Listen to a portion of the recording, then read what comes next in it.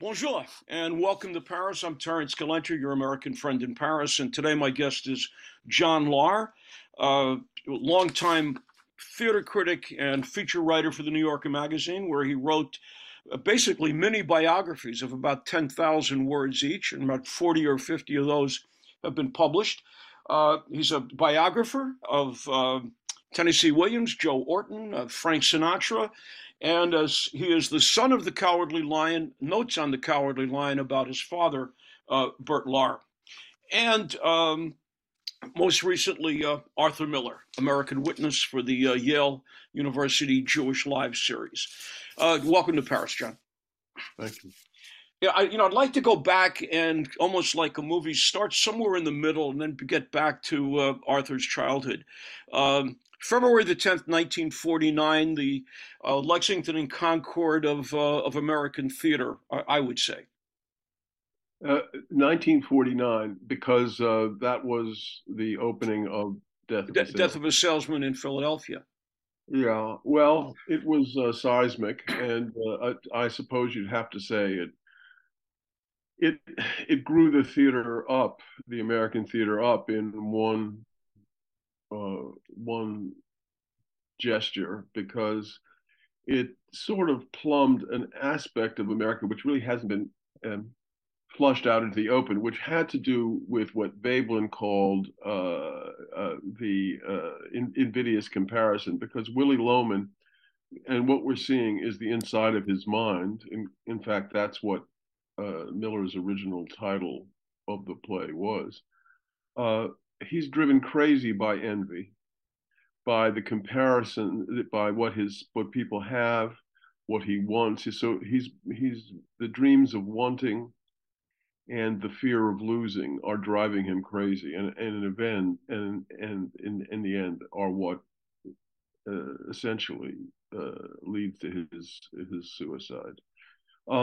So that was something that had. I mean, Miller always felt that it's one thing to describe an idea, but a play had to be the emotion, had to create the atmosphere on stage, and that's what he did. A lot of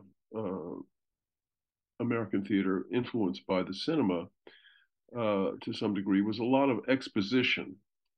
And what he made happen on stage magically with the help of great actors and Elia Kazan, was this sort of overwhelming sense of uh, alternating sense of exhilaration and exhaustion, which is, I think, is what capitalism, and certainly what he thought capitalism. Do you think the Uh, audience was feeling that exhaustion? what? Do you think that original audience was feeling that exhaustion at I the think end? they were living it. I think that's what not. I think that's what it identified in them. And in great theater, we have very few words for pain. And that's one of the reasons why theater is valuable, is it sort of names our pain and our loss in a way that the culture tends to, for various obvious reasons, dissociate from. So it was a shock, and the shock, Miller and Kazan were standing backstage, and the play ended, and there was nothing. There was no sound. There was nothing. And then, I mean, the actors were backstage waiting to take their bows, and there was nothing there. And then suddenly, uh, you know, it exploded, and they knew they had a hit. And from the point of view of Kazan and Miller, as Kazan writes in his wonderful memoir, Life, luck was loose. Mhm. They could do anything. They were the new the new team, or one of the new teams. And as it happened, Kazan had directed Miller's first Broadway play, All My Sons, and that production had attracted him as a director to Tennessee Williams. So Kazan found himself directing almost back to back the two great plays of the 20th second half century. of the 20th century. Well, really of the 20th century, because although it's true that A Long Day's Journey into Night was a great play. It was published posthumously, and these two plays certainly brought the theater to a new lyrical and expressive height, American theater. Yeah, I mean, to some degree, we need to convert Kazan so we can publish him in the Jewish Live series. He has such Oh, a his life. There's no need for a memoir about Kazan although because a life is astonishing. his life and his accomplishment are Herculean. I mean, there's nobody remotely close on either side of the Atlantic who had a more uh, penetrating effect on the theatrical art than Kazan. He directed plays. He started the Actors Studio. He was in the group theater. He as I say, he directed those plays and shaped them, and went on to be the first co-artistic director of Lincoln Center. So I mean, he had and plus was a great and famous promiscuous, you might say, lover and who believed in promiscuity as a stimulation to his art. It was psychologically. I met him at Mm-hmm. the end of his life, and he was Prior to getting the Hollywood the award that Scorsese handed him. I think afterwards. Mm-hmm. Um, I think, uh, and what was surprising, he was by then a few sandwiches short of a picnic. But he was. What was shocking about meeting him was how vigorous he was, how strong. I mean, you could feel if that was his charisma at the end of his life. It's hard to imagine what it was like. He was a dynamo. That's Mm-hmm. the only thing you can say. He was a dynamo. He's great. Well, and And also, when he's starting with Boomerang, when he went into the streets, and then obviously with Waterfront, he moved the camera out of the confines of a studio and yeah, opened that up was another. another. And I didn't even mention his films. I Right. mean, Yeah, yeah. all It's those. I mean, that. Oh yeah, he did On the Waterfront and the film of A Streetcar, which is really, I think, his best film in many ways, and Splendor in the Grass, and on and on. mm, So yeah. very important figure and a very important and crucial figure to Miller's life. Hmm. Yeah, because they did those two performances, and then unfortunately they had a falling out, which we can talk about somewhat later, and all the UAC activity. I sense from reading your book and what I knew about Miller beforehand that there were two factors that had a huge influence on his work.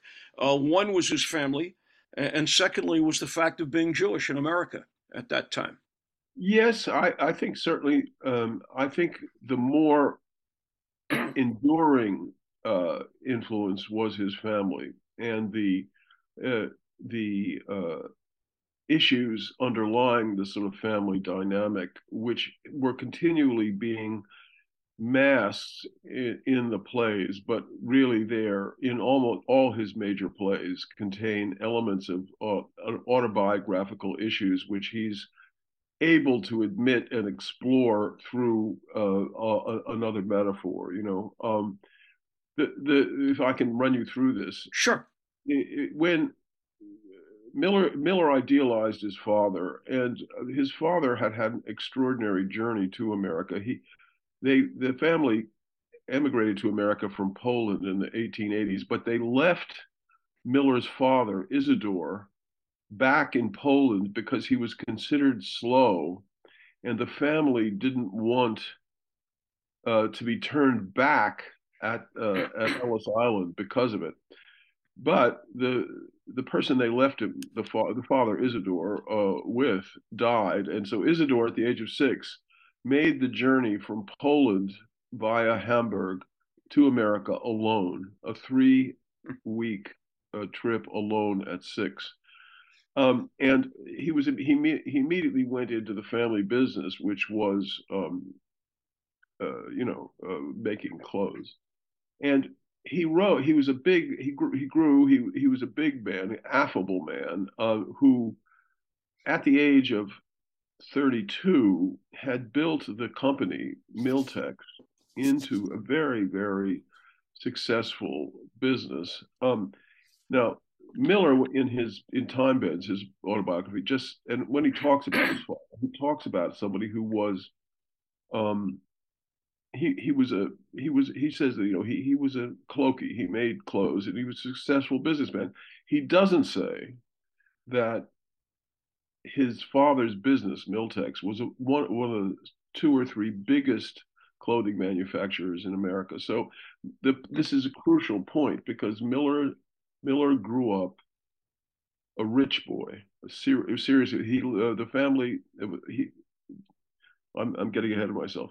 At that age, at 32, or in 1910, actually, it, Isidore was doing so well in the business that a man who was a sponger in the clothing business. Um, Explain it for those who don't. I don't really know what a sponger is, it's a sort of a lower. It's a job within the industry which Miller didn't trust spongers, but this guy came to him. His name was William Fox, and he was asking for a loan for $50,000, which is the equivalent now of like $1 million.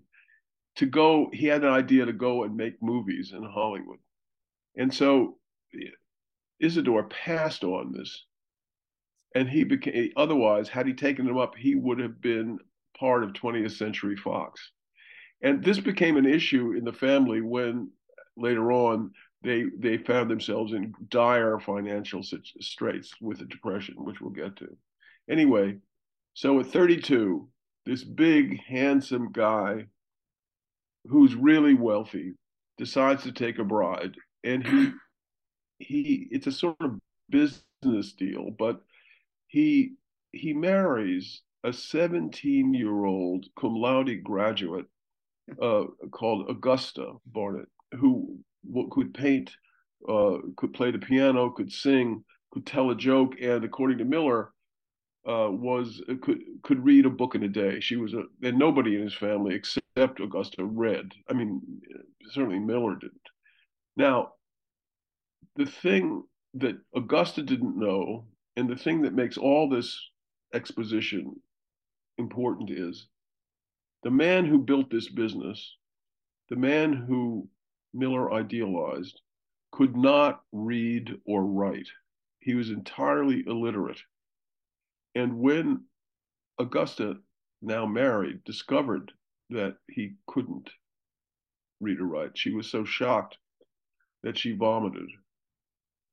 The fact of the matter is that they they lived the arrangement worked in the sense that they lived at the north end of Central Park in Harlem, which had 200,000 Jews in Harlem, and New York at the time had 14 million, which was 14% of all the Jewish immigrants in America. So they lived in the heart of a Jewish community, but they were definitely amalgamated into another universe. They had a chauffeur that drove him to work. They had a place in a summer cottage. They had the Knabe pianos and maids, and they were really living the life of Riley. But the problem was and remained that that that Isidore understood his business, but nothing else, and had no other interests, and she did. So that there really was no means of social. There was no social or currency between them. They didn't really relate uh, or share a lot of mutual interests. And Miller was the not the star of his family. There were three children. The first was Kermit, who was the star, who was handsome, very good at school, and athletic. And then there was Miller, and then in 1920, who was born in 1915, and his sister, John. Joan, was born in 1920. So what's interesting about it is that Miller actually grew up in a household whose mythology was that they were happy and lucky and in a very fortunate position. But underneath that, and this is the thing that Miller would go on to sort of flush out, was a masquerade, a lie, and that he Miller, even at a young age, because kids do this, could understand or intuit a kind of disdain his mother had for his father, which got worse as the situation, their economic situation changed. And it was upsetting on some level to Miller because he idealized his father and his powerful position and the sort of the way people looked at him and them when he went down to the factory, because the factory actually was 800 people he employed in his factory, and so Miller actually was very early on was sort of had his own psychological space. He loved his brother, but also obviously competed with him and hated him in that regard. And he was no longer the child. And he says that he very early on had his own psychological space. He was a sleepwalker, a very sign of inner turbulence, and not understanding it, of course, but nonetheless experiencing it. And also, he says and writes in his autobiography that he thought about running away from home at least 3 times a month. He did when he could ride his bike. He would ride his bike up into Harlem and around to escape the undertow of the family life, which was corrosive on some level. And he also dissociated, which is the sort of he started fictionalizing his family. So that on the one hand, he knew they were lovely and caring. On the other hand, he created characters out of them that were their dark side because he couldn't tolerate the dark side. He wanted to, as all children do, wanted to hold on to the good parent. Anyway, so he that that does translate over time into Miller's, from when he could understand it or try to understand it through his writing, an interest in masquerade, the masquerading of feelings, people denying or being not able to see how they uh, mask their hostility. And the family, the general tone of the family was a repressed feeling. I think nothing was everything on the surface ran smoothly. All this stuff was going on uh, underneath the apparent calm of affluence. And in the the the plays, that's one of the great aspects of his plays, and one of the things that he also zeroed in on, which is as relevant now in the age of the big lie as it was then, is is how families create a network of forgetting, of projecting their own violent innocence. They're projecting into others the feelings that they have, and the aggressive, vindictive feelings that they have, and therefore, in their own eyes, remaining innocent of their own aggression. Anyway, so that was the climate, and Miller was a really terrible student. He was so bad that he couldn't he could, even in the depression, he could not get into a university. He tried twice to apply to the University of Michigan and failed, and finally wrote, sort of, as we say in England, blagged his way in. He into it, and that's when his fortunes started to change. But he really was had a passion for ignorance when he was growing up, partially because he idealized his father, and he, on some level, knew that that he didn't. There was a sort of Oedipal struggle, which he really succeeded in ultimately, his success within for his mother's attention. killing his father, you know, surpassing him, which he didn't want to do. He was aware of that, sensitive to it. And then at about the age of 17 or 18, he started to read. And in the 2 years that he worked in a warehouse, you know, he started to write and read. And he had he was always a great mimic, and he could tell a very good joke. Uh, if you can tell a joke well, you're really talking. It's about structure and timing. And Miller's way of writing, he wrote by ear, not by head. And he said that if he could hear it, he could write it. He had to hear it first. And so the his ability to mimic people and to be funny helped him, as it were, get into the in interest in writing.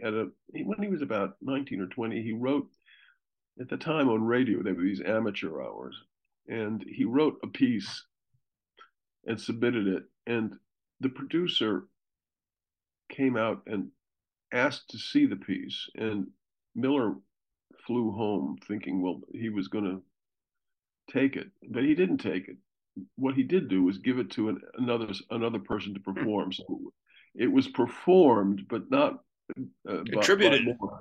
And Miller sort of got, Miller got the feeling that, yeah, well, you could see that he had a certain proficiency in writing, but no real experience. And the experience only began as a sophomore at the University of Michigan. I mean, at the time in the Depression, there was no work, so you could, and he bet on his imagination. I mean, he bet there was no work. You could study, and at the end of your study, you'd just be getting a welfare check because there was nothing happening. Um, and in the in his sophomore year, rather than come home and spend the little money that he did have uh, traveling home, he stayed, and he decided there was something called the Hopwood Award, and which offered students various size prizes for literary accomplishment. And for writing a play, there was I think it was $1,000 he got if he could. That was the prize. And if he got that kind of money, I mean, I don't think it was quite that It high. was 250, and he It shared it was. with. Oh, is And that what there I were said? there were two 200. He basically it was a dead heat with Yeah. another writer. All right. Well, you remember my book. Well, I read it more recently than you have. Indeed.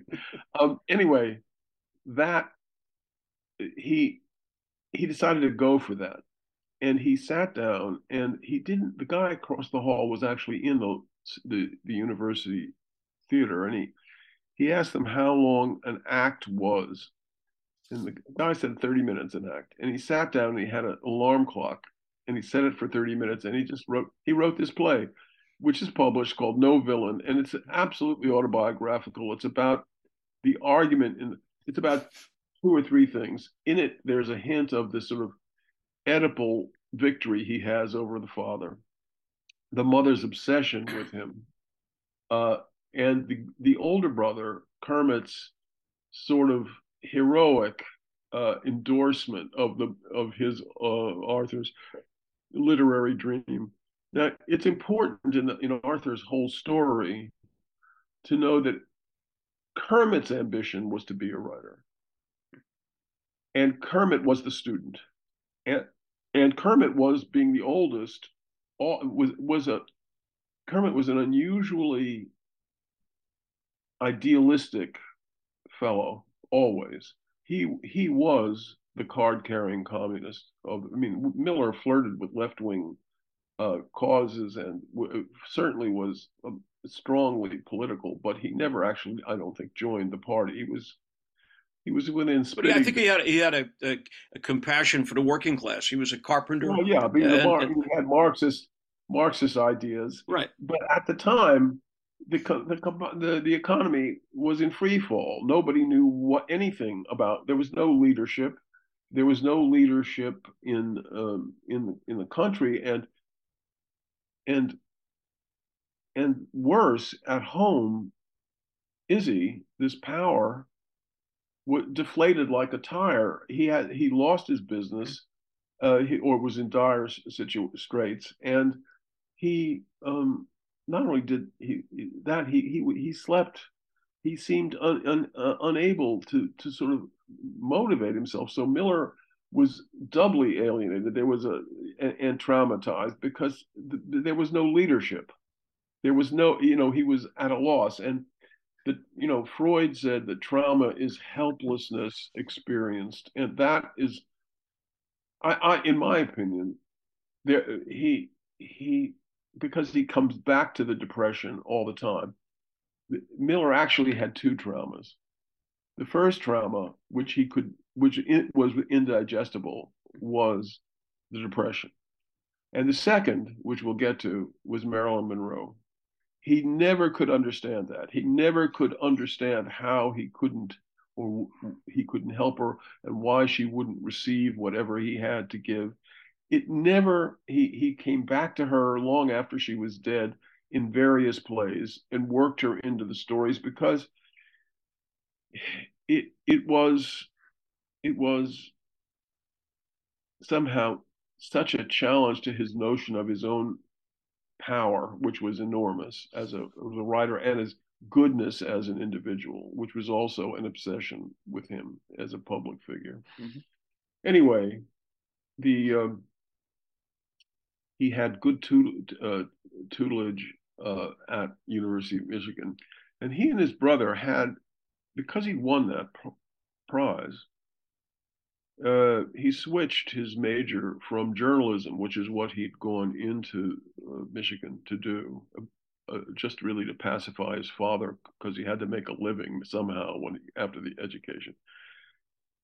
The way they worked it out was that Arthur would go to college, and the older brother, would go and support his father and help try to get the business back on track. And then after the first year, Arthur would then come and work for the father, and Kermit, who was already at NYU, would finish his second year, and they would spell each other year by, and that way, together, they would get their college educations. But the point is, and this was crucial to for his whole life, Arthur welched on the deal. He didn't do it. He walked on it. He didn't really support the family. He was interested in playwriting, and he sort of welched on the deal. And The Price, which was Arthur's last great play, 1967, is an absolutely exact theatricalization of the guilt and issues between the successful, he's an architect in the play, but the successful writer and his brother, because by welching on that deal, so to speak, Arthur consigned his brother to a kind of indentured servitude to the father. The brother then went to war. As he entered as a private, he was demobbed as a captain. He was a war hero. He fought in the Battle of the Bulge. He almost had his feet amputated. He left the hospital to go back to fight. And when he came back, he was, seriously traumatized. He had a breakdown. But what both of them discovered, which was the issue, which is disguised in All My Sons, is that his parents actually had some money left over. They didn't have to have a son or sons, as they wished, in the business, but they wanted them in the business. So the lie of the parent, in the name of the family and to keep the family together, they lied to their boys. And what that meant was that one of them, Kermit's life, was essentially ruined. He never went back. He never went back to college. As his son Ross writes. His son, well, his Ross is my mole. Ross is who spoke at Arthur's funeral, who knew Arthur, Marilyn, and the whole family extremely well, who's a professor of English and who edited the 3 volumes of the Library of America's books on Philip Roth, is a very reliable witness and a very smart man. And he liked my stuff and helped me get the focus on what the family actually was and how it worked, so that it gave he added an enormous value to my book, and in fact gave me. I mean, biographers have to have luck. You have to get lucky, and my luck was Unless you're Robert Caro and you move to the hill country and become a Texan. yeah, but I don't have 15 years to work on this book. Right. I did take 12 to write Tennessee Williams's biography, but he did he did share a letter that Arthur wrote to his parents in 1956, uh, explaining that he was in love with Marilyn Monroe and setting out the problems in his first marriage, and how he felt about Marilyn, which is sensational for the simple reason that it tells the story in in in plain language and exposes in the best possible way the real voice of Arthur Miller, not the literary voice. Mm-hmm. You feel much more of his passion and also his idealization. You can see what happens in his relationship, which isn't the mystery that has been sort of ballyhooed in all the books about Marilyn Let Monroe. me jump back to Death of a Salesman. We don't have that much more time. We could speak for 3 hours here. I asked you one question, John, and we're still working on it, which is great. Uh, as you're describing, his father, Izzy, now I begin to see perhaps why Lee J. Cobb was cast, as opposed to Frederick March later in the film and Dustin Hoffman in a movie that Volker Schlondorf made. Uh, and it seems to me that Cobb was so overbearing, overpowering in a way, almost like Zero in Fiddler. I can't get him out of my head, and I don't know if necessarily that was what Arthur had in mind. I Arthur didn't know a lot about the theater. He'd only seen when he wrote his plays, he hadn't seen but 1 or 2 plays. Uh, and all the casting and also it all's down to Kazan and Okay. Kazan's feeling about uh, people and how they are how they bring their own emotional baggage it's like a pigment of paint, how they color a role. And so uh, Lee J. Cobb's power and his, but also the sense of desperation or loss or confusion that he carried with that power. Mm-hmm. That's all part of the texture of the role, but it's not Miller's choice, really. It's all I mean, Kazan. yeah, Miller, Kazan and Miller, first of all, they were like brothers because they shared the same past. They were the darlings of their mothers. Their fathers were businessmen who didn't want them in the arts, didn't understand it. They both had unsteady marriages, and they were both left wing. So they were very, very close. They saw each other during the time of the death of a salesman. Look, every day just about. And he was arty to them. And he only became Arthur Miller after the success of Death of a Salesman. He became a figure, a Lincoln-esque I figure. used to be Terry, and then I became Terrance. So, Yes, there you go. There you go. not to Exactly. compare me with Arthur Miller, but Yeah, exactly. uh, going back to Salesman, at the time when I first read it, I'd seen it obviously, not in the theater, but in the film version. I remember about buying a hardbound copy of it, and I was in the schmata business, and I was on the road, and I had a bad season, and I felt that maybe I was Willie Loman at 23. My life was almost over. And I came out of that generation from New York, from Brooklyn. If you're not going to be a doctor or a lawyer, then you're going to be a salesman. You had no That's other. a, There were no that's options. for a But Jewish yeah, kid in the 50s.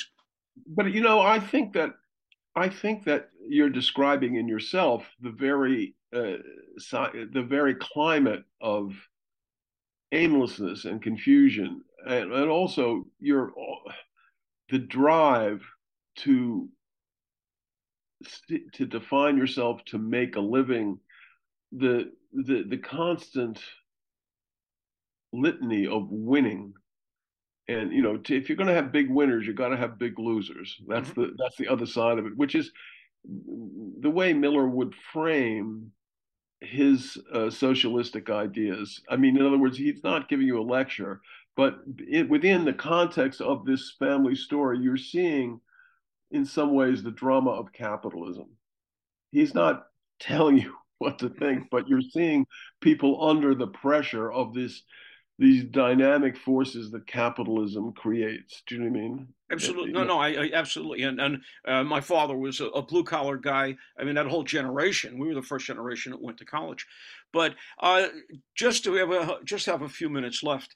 Uh, what what is the relevance today to that? Since we're not living that experience, my children didn't grow up in that atmosphere. My whole generation, just a few years oh younger my than you. gosh, I don't think it's changed in Mhm. terms of the. Of course, it's changed in terms of the general Well, the jobs, well-being. we're not in But the garment business. the envy still plays out. Even more important, the culture is entirely distracted. It's distracted by movies, television, these are all technologies of escape. The sense of denial in the culture. I mean, we've just spent 4 years living with through a presidency which was built on lying to the public, denying, and are still. We're talking as we're speaking. They want to deny their history. They want to not think. They want to kill thought, and that's what All My Sons is about. They you know the what is the Crucible about? But refusing to think actively, and that's what we're living through. John, let me stop you there because we have about a minute to go on this particular recording. We could have three recordings, and there's so much to talk Yeah. about that we haven't talked about. Just a final, what would you want people who were not that familiar with Miller or hadn't even seen his work to get from this book? Oh, you know, I mean, I have to say, because I'm proud of this, my publisher submitted it for a Pulitzer Prize. And will I get it? Absolutely not. But it's very nice. The book is well written. It's a story of a great life about a man who contributed to the definition of what we think of modern America is. And it talks about the forces that make the that go into the dark forces that are transformed through the theater and playwriting to make light. And once again, this is Terrance Galenter from Paris. Visit my website, paris-expat.com, for all information about culture in France. And once again, a big thank you to John Lahr. It's been a pleasure and a privilege, John, Okay, to actually speak to the son of the Cowardly Lion. well, okay. Thank you. Thank you for joining us, and please share your comments and suggestions at Terrance at paris-expat.com. That's TERRANCE at paris-expat.com. And visit paris-expat.com to sign up for my 5 weekly newsletters about the City of Light. Until next time, à bientôt à Paris.